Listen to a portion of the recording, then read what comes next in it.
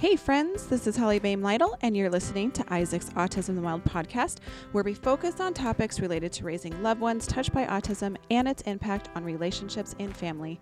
I'll be sharing some of my personal parenting experiences, raising my son Isaac, who passed away in 2007, as well as an entirely different parenting experience as I now raise my son Caleb, who never ceases to blow my mind with his beautiful autism perspectives. So grab a drink and join me as I interview this week's panel of exceptional autism parents. All right, thanks for joining us for this particular podcast on Isaac's Autism in the Wild.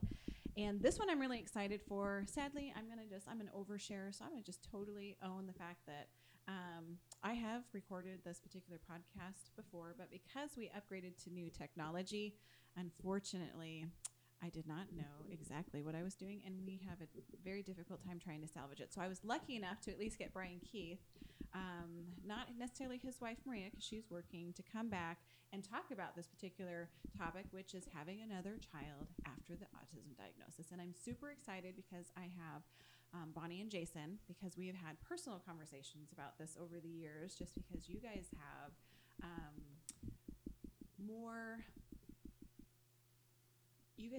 have a real significant story, and even how your extended family felt about you guys having more children. And so we're going to get to that here in just a second. So first and foremost, I think everybody probably knows that for me personally, my son Isaac had autism. Unfortunately, he passed away in 2007, but even before he passed away, Isaac was fertility, and we had already started the process of seeing the specialists, because we knew we wanted to have another child, even though we had been warned and cautioned by people that, there was a higher chance that we would have another child with autism. And it didn't stop us from wanting to have another. But, I will say there was a little, in the back of my mind, I'm thinking, well, statistically, since boys are more likely to have autism than girls, then, maybe I should keep my fingers and toes crossed that when we get pregnant, it will be a girl, because statistically then, right, am I, less likely to have another child with autism. And I ended up having Caleb. Actually, he was born 11 and a half months after Isaac passed away. And when, we found out in advance that he was a boy, and there was just, just a hair part of me that was, I don't want to say I was disappointed, but I was scared. More so scared than I think if they had told me, oh, you're going to have a girl. You know what I mean? Because then there is that thought, what if this baby also has autism, and what will that look like? Because we know it's a spectrum. Brian Keith, we're going to start with you, since this is your second go-around, so you kind of know some of the questions I'm going to ask you. You and your wife are a blended family, so you had your three children, your three boys, and then you met your wife, and she had a son from her first marriage, and then you guys decided that you wanted to have children together. Yes. Okay, so, but you guys really weren't worried about it at all. No. Josiah is amazing, and we just knew that we wanted to have a kid together. Really no fear, because, well, even with Josiah, there was no worries. She has a lot of experience with the youth, and well, explain a little bit about what Maria does for a living. Okay. She's a preschool teacher for ECAP. So she works with 3 to 5 year olds. That's her jam. That's her thing. That's her thing. She's good at it. And I have worked in the field for 20 years now. Yeah. So when I had Josiah, I was already exposed, had a lot of experience working with individuals with autism. Growing up, my mom worked with individuals with intellectual disabilities, so I was playing basketball, I was hanging out. Your whole life. It's been my whole life. Yeah. And that's why I remember when we got just to get the test, I saw the signs at 2. I told his doctor, and they're like, well, one of them, he wasn't talking yet. Mm-hmm. And they said, well, we'll put him in speech therapy and see how that goes. And so our first appointment, I said, well, this is why we're here, but he has autism, and they're like, well, you don't want that. Well, that's not what I want. But Nobody wants it, but let's, let's be real. yeah, let's be real. Let's be honest. Like, let's get the show on the road because. So we went through 6 months of speech therapy, and then they came back and they're like, well, we really hate to tell you this. You might want to get him tested. Oh, and then you're pretending like you're shocked. What? Right. Oh, you mean I was right? Oh, isn't that important? Right. So, yeah. But just so that whole experience and our experience in what we do, we didn't have any worries. Yeah. And it's just, we wanted to, kind of solidify our marriage with a child. So Yeah. And you have Brooklyn, an amazing and dynamic little girl. yes, Yes, she Yes. is so full of personality and just, she's just a little bundle of joy for sure. Mhm. And she developmentally is totally neurotypical in Mhm. all ways, Yes. actually very advanced too, because Yes. and it's really been a blessing to your family because of Josiah and Brooklyn have a very close relationship. Not that they don't have sibling issues. I know that they do. They do, but there's that other piece where we, constantly having to work through because Josiah has a lot of physical aggression issues, and he targets her. Yeah. When he gets upset, he targets her. It was kind of a heartbreaking situation since we did the last one, actually, where she was kind of having a nightmare at night. So went to the room and to check on her, and she's crying out, "No, Josiah, don't hit me." Yeah. But that's our reality. Yeah. That's her reality, and those are some of the challenges you do face after having another child. Yeah.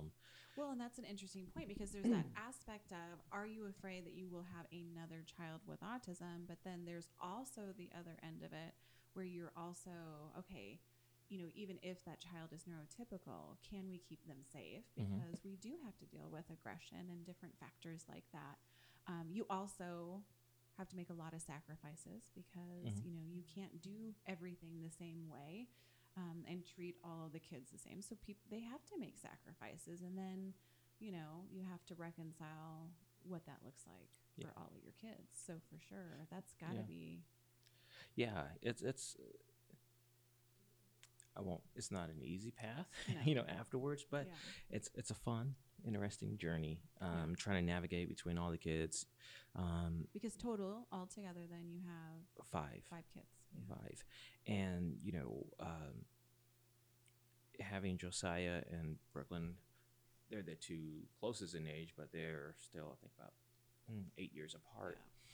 But neurotypically they're right at the same age. Yeah. So I mean, a lot of times it's nice because we've seen so much growth in Josiah. Yes, because he's having to stretch to keep up with Sis, right? Yes. Yeah. And and they were kind of right there together, so they were interested in some of the same things and doing some of the same things. But again, there's things that Josiah at dinner every night. He wants his pizza rolls. Mm-hmm.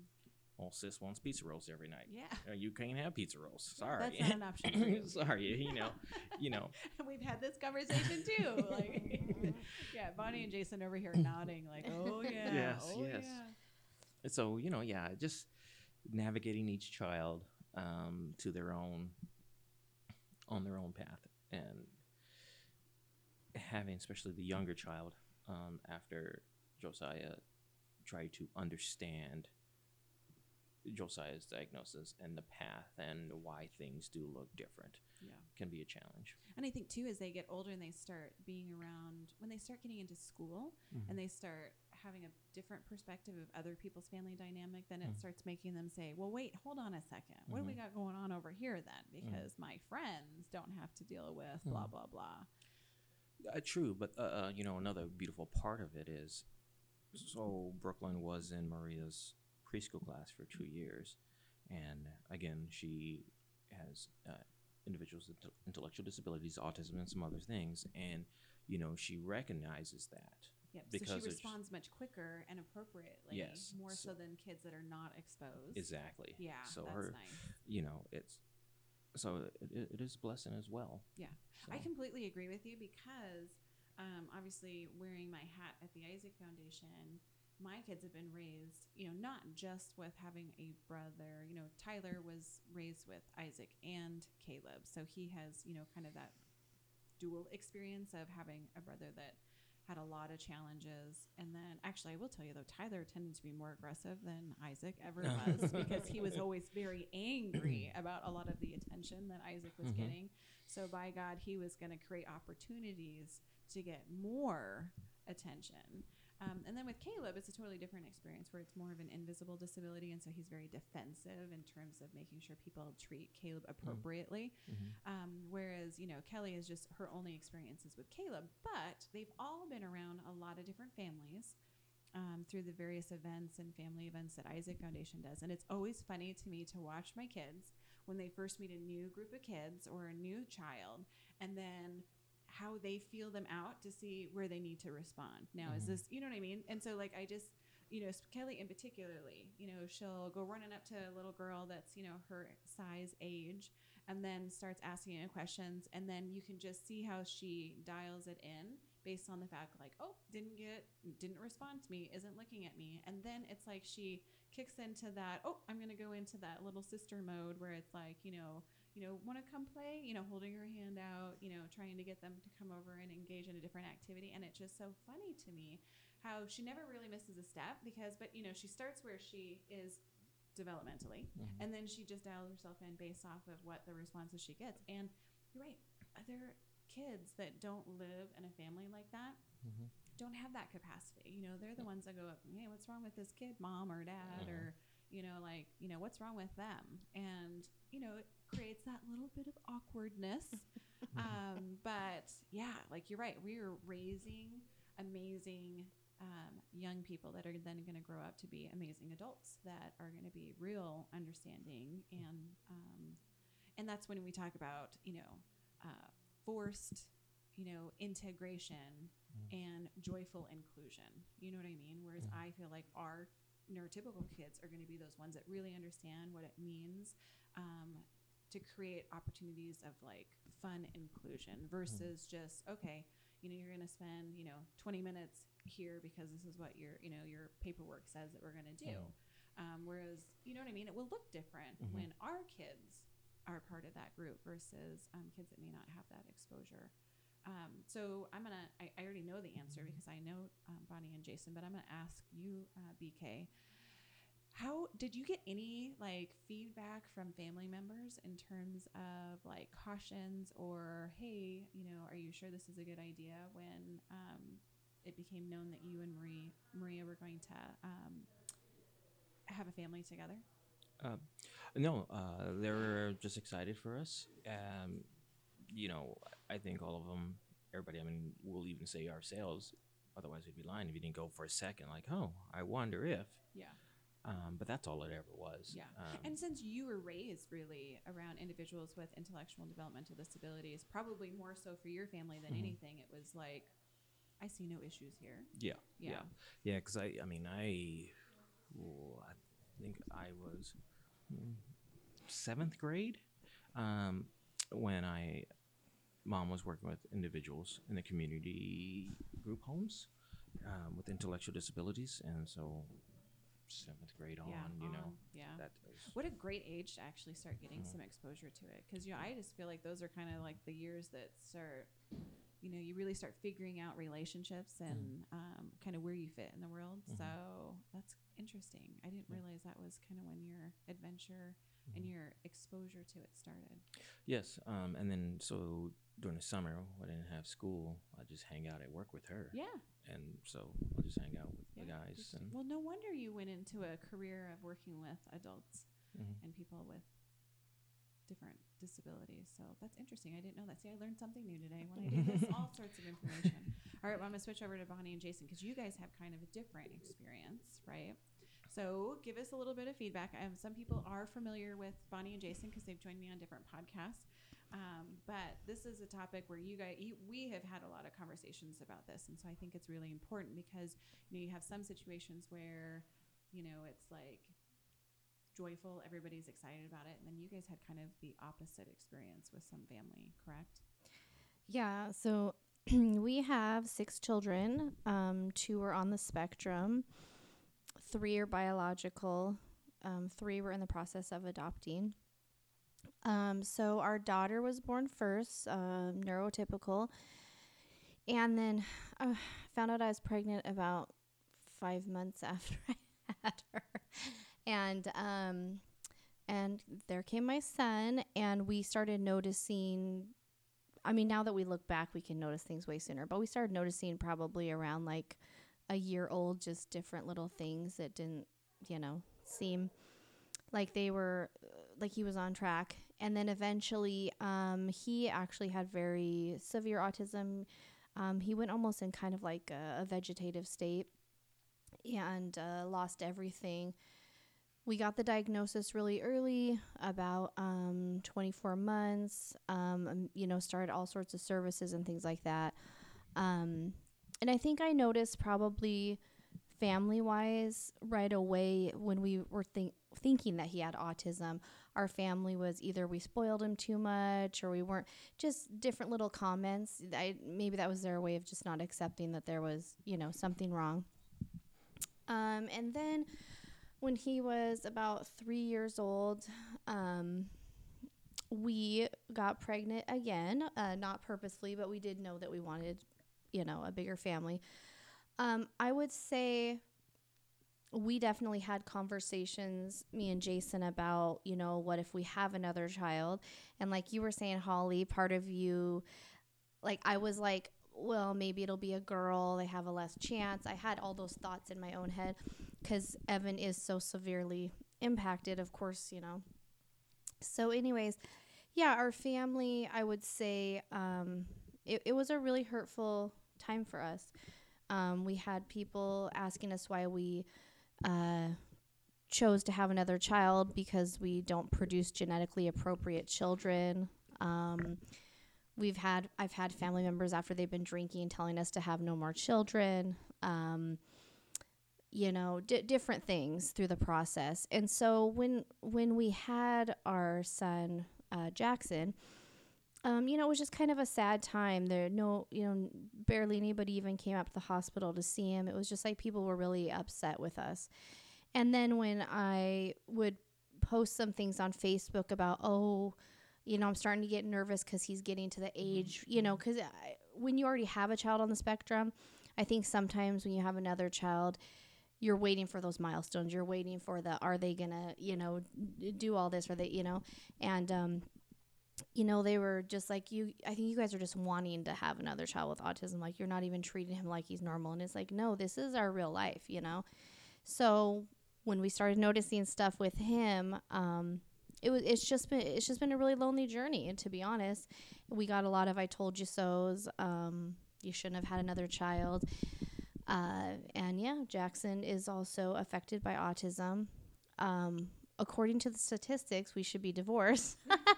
They said if you have 2 children on the spectrum, there's a 90% chance of divorce. So, we're holding out for that 10%. So hopefully we make it.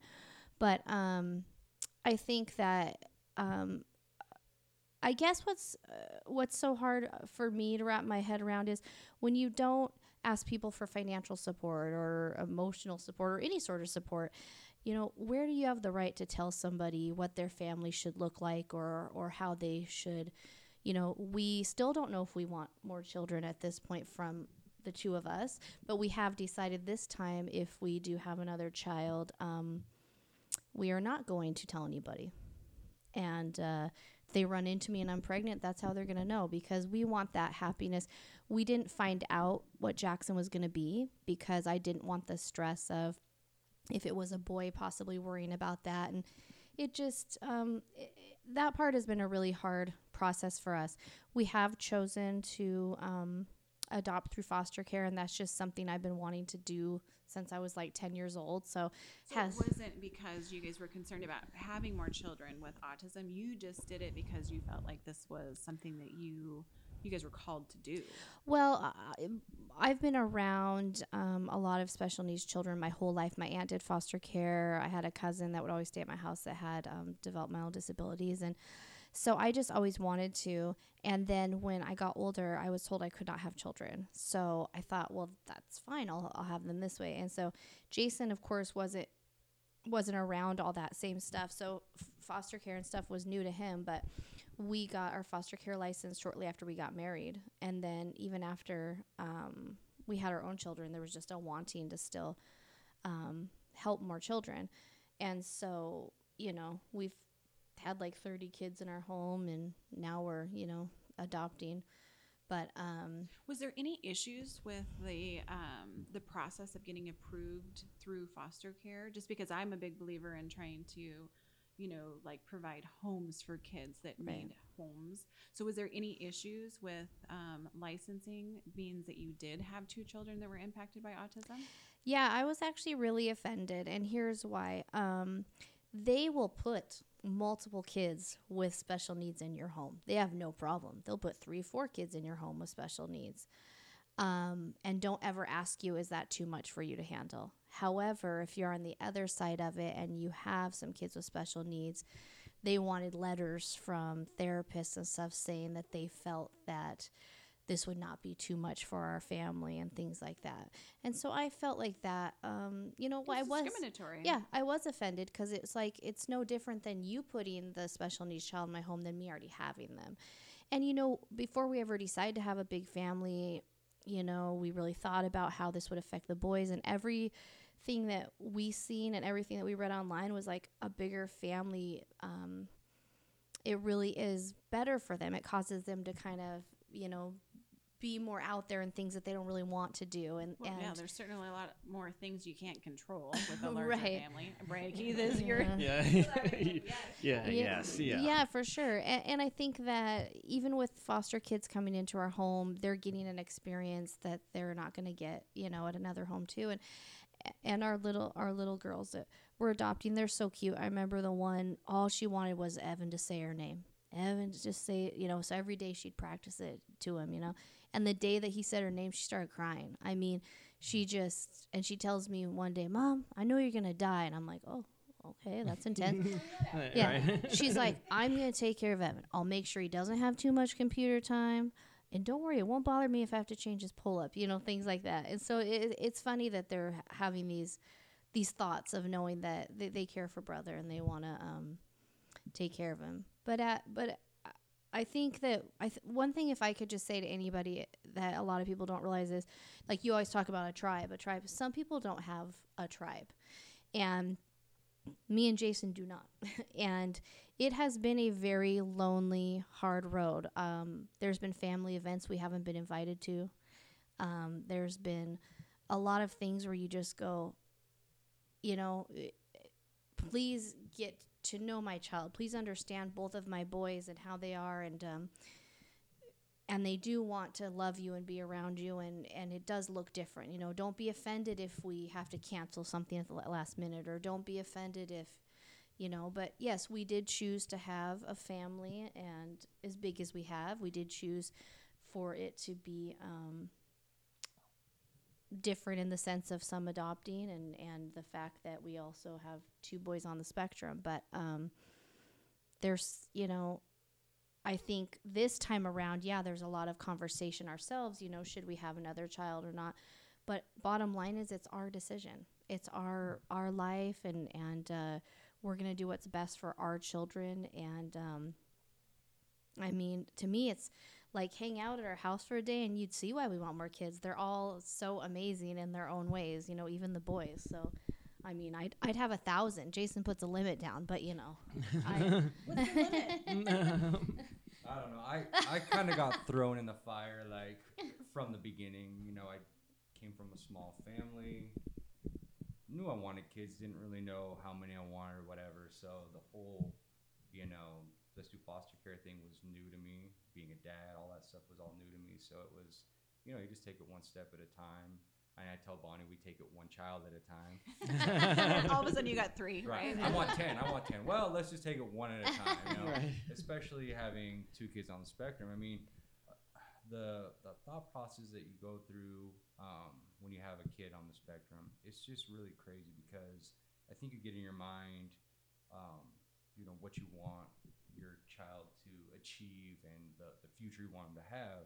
And then you kind of see some of those doors closing and crashing down, because, my son's still can't, he's still not potty trained. I mean, is he ever going to be able to do this on his own or that on his own? So that stuff's tough to process. And, the topic of having another kid, there's two things that I think about is, what does everybody else think? Because, everybody's going to have an opinion, whether it's good, bad, or whatever.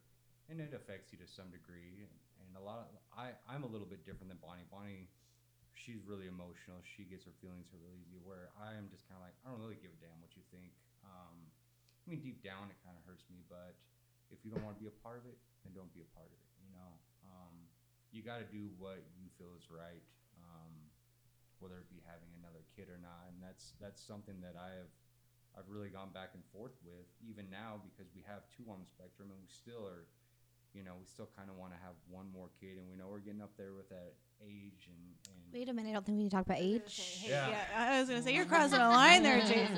Well, I told her it's Just don't state it on the podcast how old I am. It's gonna be Bleep, bleep, bleep, bleep, bleep. because you're really getting old. But it's getting the point where it's like, all right, we're either gonna have one here soon or not, and it's a tough decision. I had many nights where I would sit down and have a couple drinks and think, man, would I feel guilty knowing what I know, where I'm at, if I had another kid on the spectrum? And it's a really tough thing that I battle, and I think that's why she wanted me to come on this particular podcast, because it's been on my mind a lot. And because I felt having two kids on the spectrum after we had Jackson, my second kid, my third kid, but my second kid on the spectrum, I kind of felt a little bit of that guilt, deep down. It's like, man, I knew it was a possibility, and then it did happen. Knowing that, would I feel even more guilty if we decided to have another one and he was on the spectrum as well? I think I would, but I think ultimately I can't let that dictate what I really want. It's nobody has a crystal ball. Nobody knows what you're gonna get, and sometimes you just gotta take chances with stuff like that. But I think I would. I think I'd have one more kid. But we'll see. Well, we have it recorded, Bonnie. So if at a later time he says no, thank you, we'll just be like, hey, you're gonna need to listen to podcast number blah blah. So.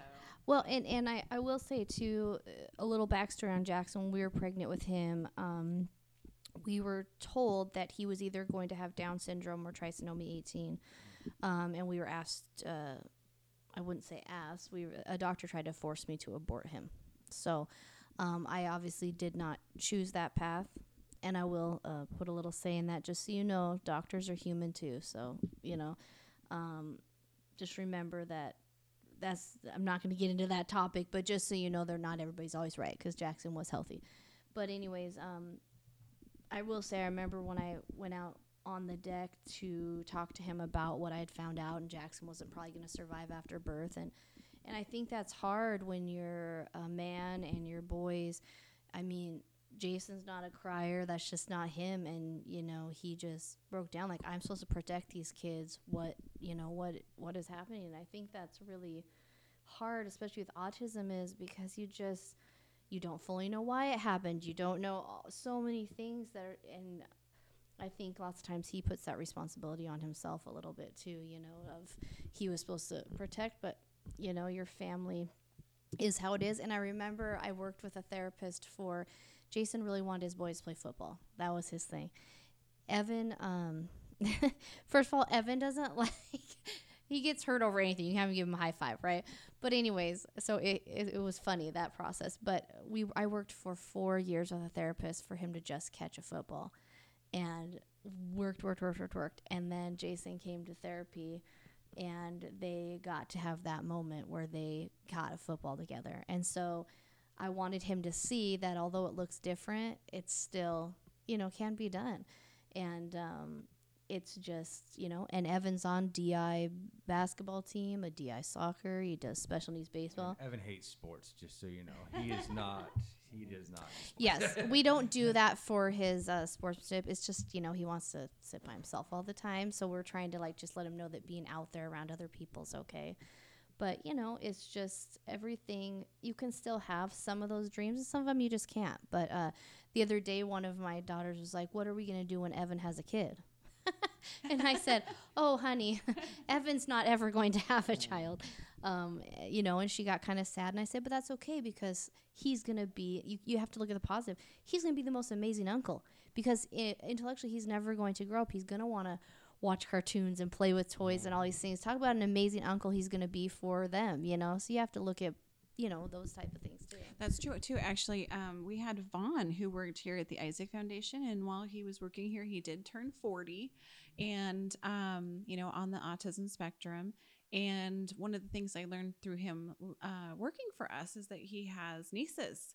And oh my goodness, his face just lit up when he was talking about his nieces, and they were going to go back to back east to be able to visit them for some time. And he was telling me all the things he was going to do with his nieces. And you're absolutely right. It was one of those moments where I'm like, oh my gosh, your nieces must absolutely look forward to you coming, because you play with them and you have all these games that you're going to do with them.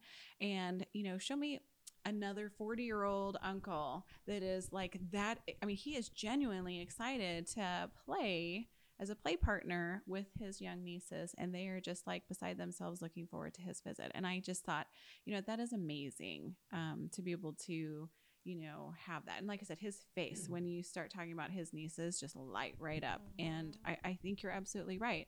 And, and we have talked, and you've been open and have shared in previous podcasts that, you have that, if all of a sudden they came up with a magic pill that could cure autism, would you give it to your children? And, and that's a hard one for me, because with Isaac, I recognized how the world was an assault for him, because he was so sensitive in some aspects, and it really was hard. He was so frustrated and angry at times because he couldn't tell and communicate what he wanted, and he didn't have a lot of gestural communication.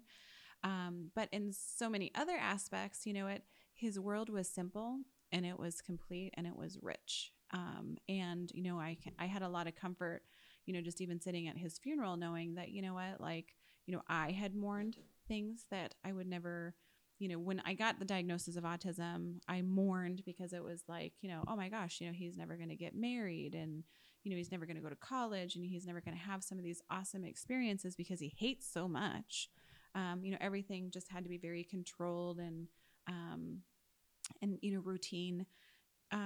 And yet then there's the other end of that where, I had a lot of peace at his funeral, because he didn't want any of those things. Everything that he wanted that made his life awesome was provided to him because of, his, for me and his sibling, his brother Tyler, and his world was totally complete, rich, and beautiful, because that's all he wanted.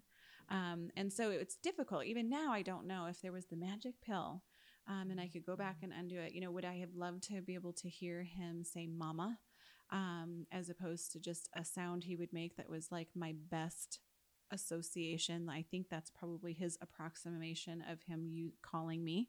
And then there's Caleb, high functioning autism, but life is very complicated for him because it's an invisible disability.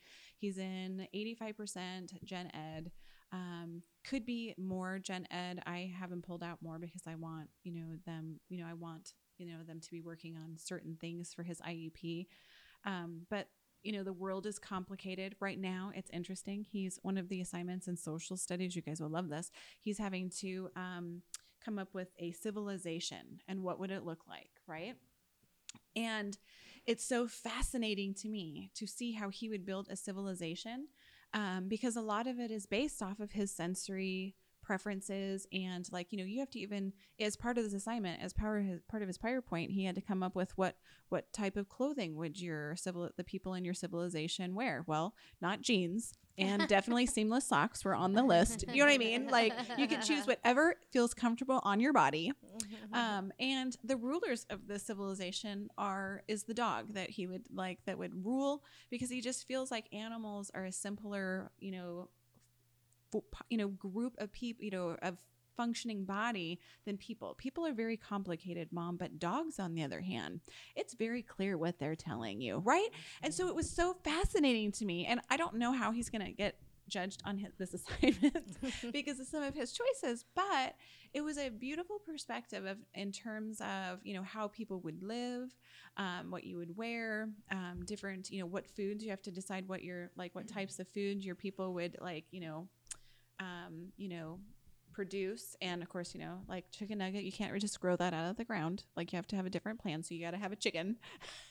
You know what I mean? So we had to kind of go over some of those things, but again, well, life is so complicated for Caleb. I don't think I would, it's so beautiful, and he's so pure and kind and genuine that, and he really believes his autism is the superpower for him, that it just is, he loves who he is. But why does he love who he is? Because we have spent a tremendous amount of time building language around why there is nothing wrong with him, why he is not broken. He is differently abled. He is not disabled. He has a different operating system. That doesn't mean that he's any less or any better than anyone else. So the language that we use to give him has helped him have a lot of the confidence and comfortable in the fact that he has autism, and things are hard. Some things are hard for him and other people can do them better, but here's things that he does well. And so he has, some pride in that. But again, it's really difficult because I also respect, that, there are people where I absolutely would take this away from my child because it is so challenging. And I respect that too. You know what I mean? Because I understand both ends of that. So then when you're applying that to having more children, it's hard. I don't know that there's a right answer. I respect, both ends of it. What I see is like kind of a ripple effect, is kind of what we're talking about is these kids that we have on the spectrum, they completely change our lives in every way.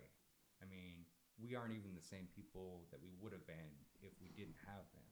And that's good in a lot of ways. It really opens up my eyes. I didn't know anything about autism. I didn't know really, I was never really around people with disabilities or anything like that. So it really, really just changed me as a person, totally. I think the part that I have a hard time with is how I want, so much for my kid, and I want them to be happy and all those things. But a lot of it you have to realize comes from you. That's your wants. And you have to let that go sometimes. You literally just, I look at Evan and I have to say, is he happy? If you give him these things, he's happy. He might not be on the same thought process of a normal kid, but is he happy? That's what you really have to look at. You know what? And we do whatever. We go to great lengths to make sure that he's happy. He will get special attention. He will get special food or extra time on electronics. The other kids don't understand that because all the kids are addicted to electronics. But Who is it? yeah.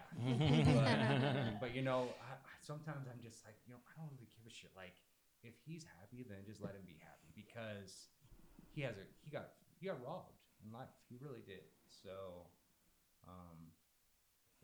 it's tough, but they definitely change us. Well, I would say they do, and you hit on some great points there.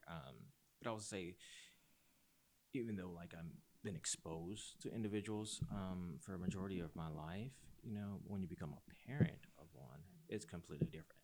So the thought of having a child with autism, okay, whatever's. But there was also at the beginning that struggle that you mentioned, where I'm like, okay, this is what I want for my child, and it's what I wanted. Yes. And I did have to make that adjustment to what does he want? What does he need? It's his life. He's living it to the fullest, and that might not be what I think is full, but what is full for him. And at the same time, that's the beautiful part, because it is so pure.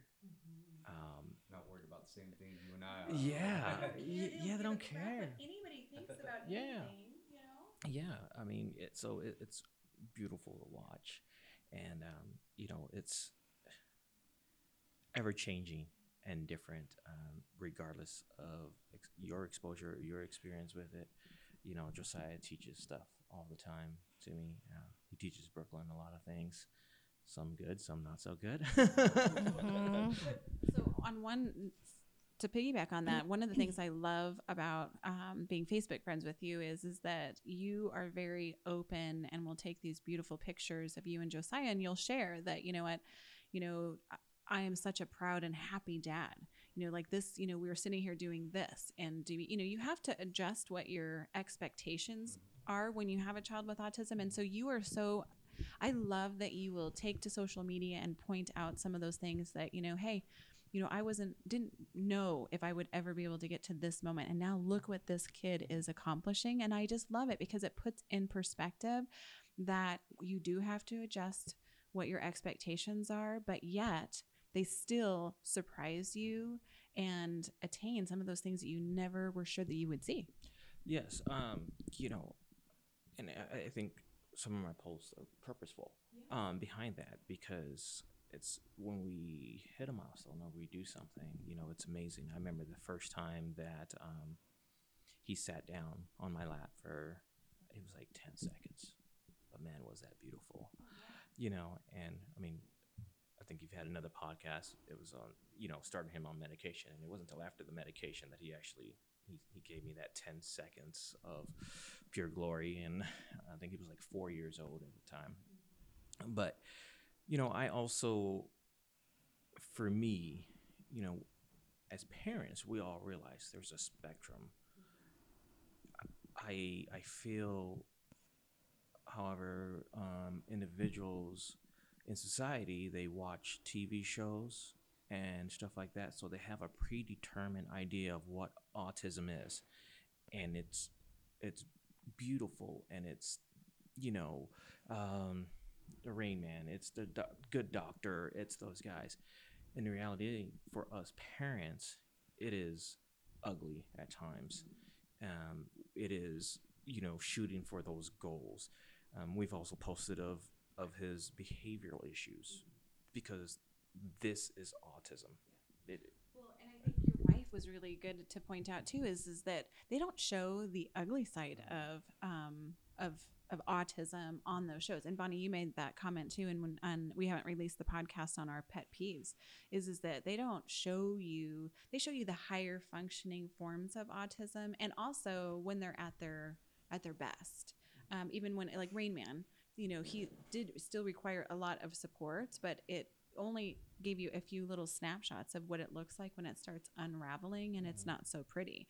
He's in a casino counting cards, and like that's one aspect of it. But you're right, like they don't show the ugly side of, and even with Caleb, we're struggling with some of that still too. Here I'm this amazing mom where I'm helping to put on sensory day at the fair, and meanwhile I've forgotten my own child and his sensory needs, and he's underneath the table screaming, rocking, I don't want to talk, I don't want to talk, I don't want to talk, I don't want to talk. And it was like, oh, guess what, we gotta go, like, fun's over. I have to be a mom now, because that's just it. But that's what it looks like. Yeah, we can walk around the fair and see all these people having great experiences at the fair, and then there's my child underneath the table rocking and flapping and stimming. So and also I think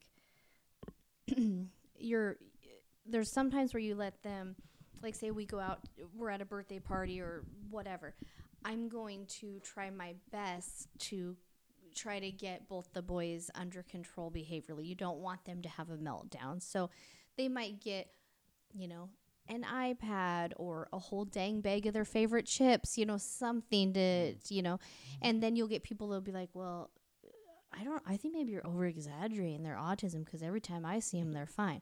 You don't know what we do to make sure that that's the situation, because you don't want people experiencing that. If they already don't want to be around them, what do you think it's going to be like when they see them in their major meltdown? Or how Evan slapped me very hard the other day across the face, and it was just out of frustration. He didn't know what he has, doesn't have the words to tell me he is frustrated. It doesn't. And we're able to look at those moments and go, okay, this is what he needed and he didn't have it, And so, you didn't mind the moment when he slapped my mom with the licorice, though. Well, on a different topic. Okay, well, let's move on. Sometimes things happen. It's out of my control. Anywho. Hopefully she won't be listening to this podcast. Anyway, but yeah, I think, I think if you, back to the topic, you want to have more children, or you have one child, you don't want to have any more. I just, especially in the times we have going on in this world right now anyways, just be kind to people. I mean, know that whatever their decision is, they've made it, they've thought about it, what are you contributing to it? If you're really not, then why are you even putting really an opinion in? I know for us, it would have really helped, and still would help, if, family members were kind. We don't get phone calls to go places anymore. We don't get, we're just like this family that's, oh yeah, And, our kids aren't brats. They actually have sensory issues. They have things going on that is going to cause, meltdowns and things. And, it's really hurtful to not,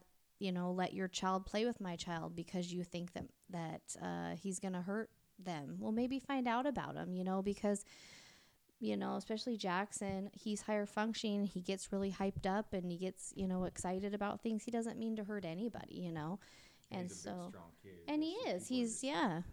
And he deserves to be able to play with his cousins and things like that. And for, our brothers and our, sisters understand that this is our life and we want to be a part of your life. It just might look a little different than what your family looks like. Well, and I think too, you made the comment that not everybody has a tribe. And I think you're what some of us have to do, because I'm in the same boat that you guys are in that my tribe is not my family. And so I have created a tribe that is supportive and loving and, take the time to, be a part of my family's life. And so, you may not, be blood related to your tribe, but, I would definitely say, and that's okay, because you have to surround yourself with the people that support you. And, some people are really, really lucky. I'm really envious when I see these families that have extended family that really rally around them. And it's like, oh my gosh, like I can't even imagine what that would be like. But you can have your tribe. It's just that you have to sometimes look beyond blood.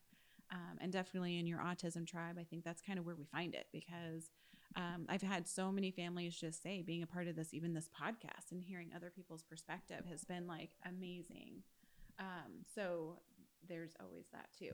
The other thing is that I am also very, in our family, we have taken in a 16-year-old. Well, he was 15 at the time when we took him into our home.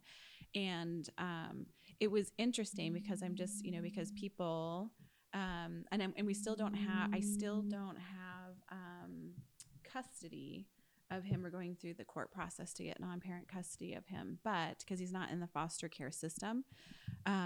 Interestingly enough, when he came into our home, one of the stigmas that I hate about foster care is that, oh, well, that's kind of risky. Aren't you afraid he's going to molest your daughter? And I was just like, actually, so I'm going to be totally honest, is that my fear in terms of molestation happening in my family is more so that my son Caleb, because of his autism, doesn't so I am very, very clear and we're open. We have a lot of dialogue about, like appropriate touch, because for Caleb, the most comfortable person in the world for him to interact with is his sister. And so I had to be very careful, and I was very conscious early on about making sure that he understood that, things like that were unacceptable. And here's what, puberty and, things you want to do in the privacy of your bedroom to yourself is acceptable. But it was interesting to me because like people were shocked when I said, to be honest with you, I have always had more of a concern about Caleb doing something not intentional or dirty, but because again, autism is what it is and his sister is a comfortable person. And so we've always had a lot of real clear, open, direct conversation about what that looks like. And, but it was interesting to me, when people hear about, the fact that we brought in this teenager into our house, and, I'll be even honest that my ex-husband, he's my ex-husband, but he had a lot of concerns about me wanting to take Trevor in as and give him a home. And so, but then also too, going through this process of getting court approval for Trevor. And it has been interesting for him because, he's, 15, 16 now. And just him having to adapt to having a sibling with that has differences has been interesting because, again, when the kids are raised in it, they don't know anything different. When, you have a young person that comes in your house and then is just like, well, this is different or this is unfair, and is more vocal about what things they think is unfair. It's just interesting, but it's not insurmountable. It's a great opportunity to be able to have that dialogue. But anyway, so I just want to put in a plug because I really am a believer in trying to do what you can for foster kids, and it can work. We, it can be successful. So, that's my 2 cents. I just want to add, so you're talking about the relationship between Caleb and your daughter, and honestly, that really just hit home because that is my one concern that I have. I never think about my daughter and being fearful of other people, and I don't think Josiah would ever do anything. But Josiah's understanding and whatnot, he'll be 13 on Sunday, and he. But I mean, he likes to walk around with his hands down his pants. He'll pull his privates out in different places. He doesn't understand it. And, I'll be honest, that was one of those areas that I get a little worried about. I have a little girl. And I know it wouldn't be intentional, but the lack of understanding and comprehending. And I'll lighten it up a little bit. So we have that concern definitely for sure. And I went to this class, and they were talking about, how a lot of people with disabilities get taken advantage of, and they want them to use the correct terminology, so that if something does happen to them, they're able to explain what happens, not say like they're hoo-hoo or they're whatever they want them to use. So I thought, Evan, he's low functioning, but he is almost 11. I'm going to kind of teach him that. So the other day I said, I was changing his pull-up and stuff, and I said, Evan, Mom wants to tell you that this is your penis, and, these are, I chose to use balls, but these are your balls. Close. It's better than testicles. Right, he's not going to say that anyways. Yeah. Too many syllables. Balls is good. Yeah, so I'm telling him. Real. And he gets completely mad and starts screaming through the house, I'm not doing penis and balls. No penis and balls. And I'm like, well, this didn't go well. We'll try again at another time. But yeah, so one of those moments. But yeah, you definitely do. You do have to be careful. But also, I don't want there to be a stigma around, autistic kids. No, there's no data out there that shows that there's any more risk. It's just, again, you're going to worry about it. Well, and Evan likes to be naked all the time. I mean, we'll have therapists. We always have. Our house is like a revolving door. There's always people in our house, but he'll just all of a sudden come walking through the living room butt naked. I'm like, dude, you're getting at that age where, and even the younger kids are looking at him, and you're just like, to him, he has no care no thought, whatsoever. No. But even you'll get embarrassed, like, okay, dude, we need to, Sorry about that. Yeah.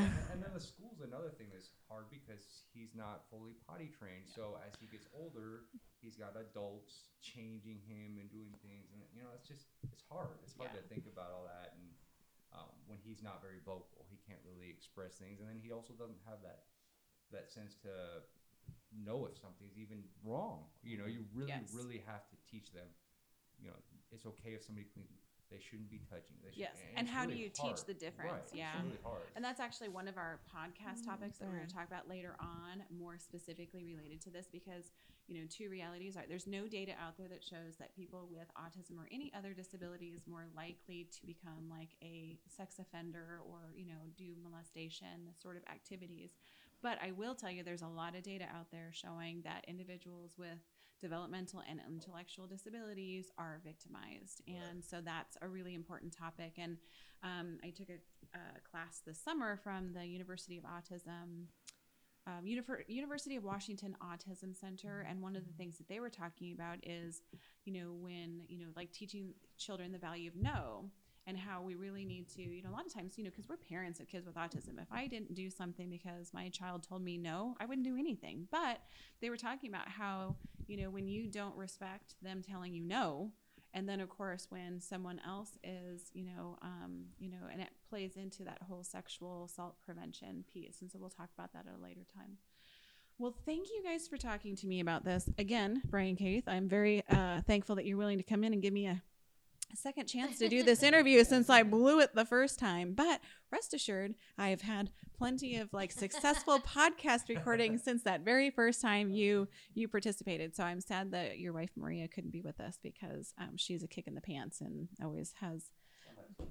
Yeah, that's true. Yeah. Today just happens to be your day off, which is one of the reasons why I scheduled this for a Friday afternoon, because I knew I'd be able to catch you. So that takes it to the end of this particular podcast.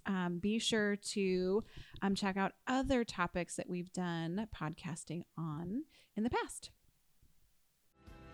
And that's it for now. If you want to be notified of our next podcast release, be sure to hit subscribe. And just remember, we're all in this together, so find your tribe and hold them tight.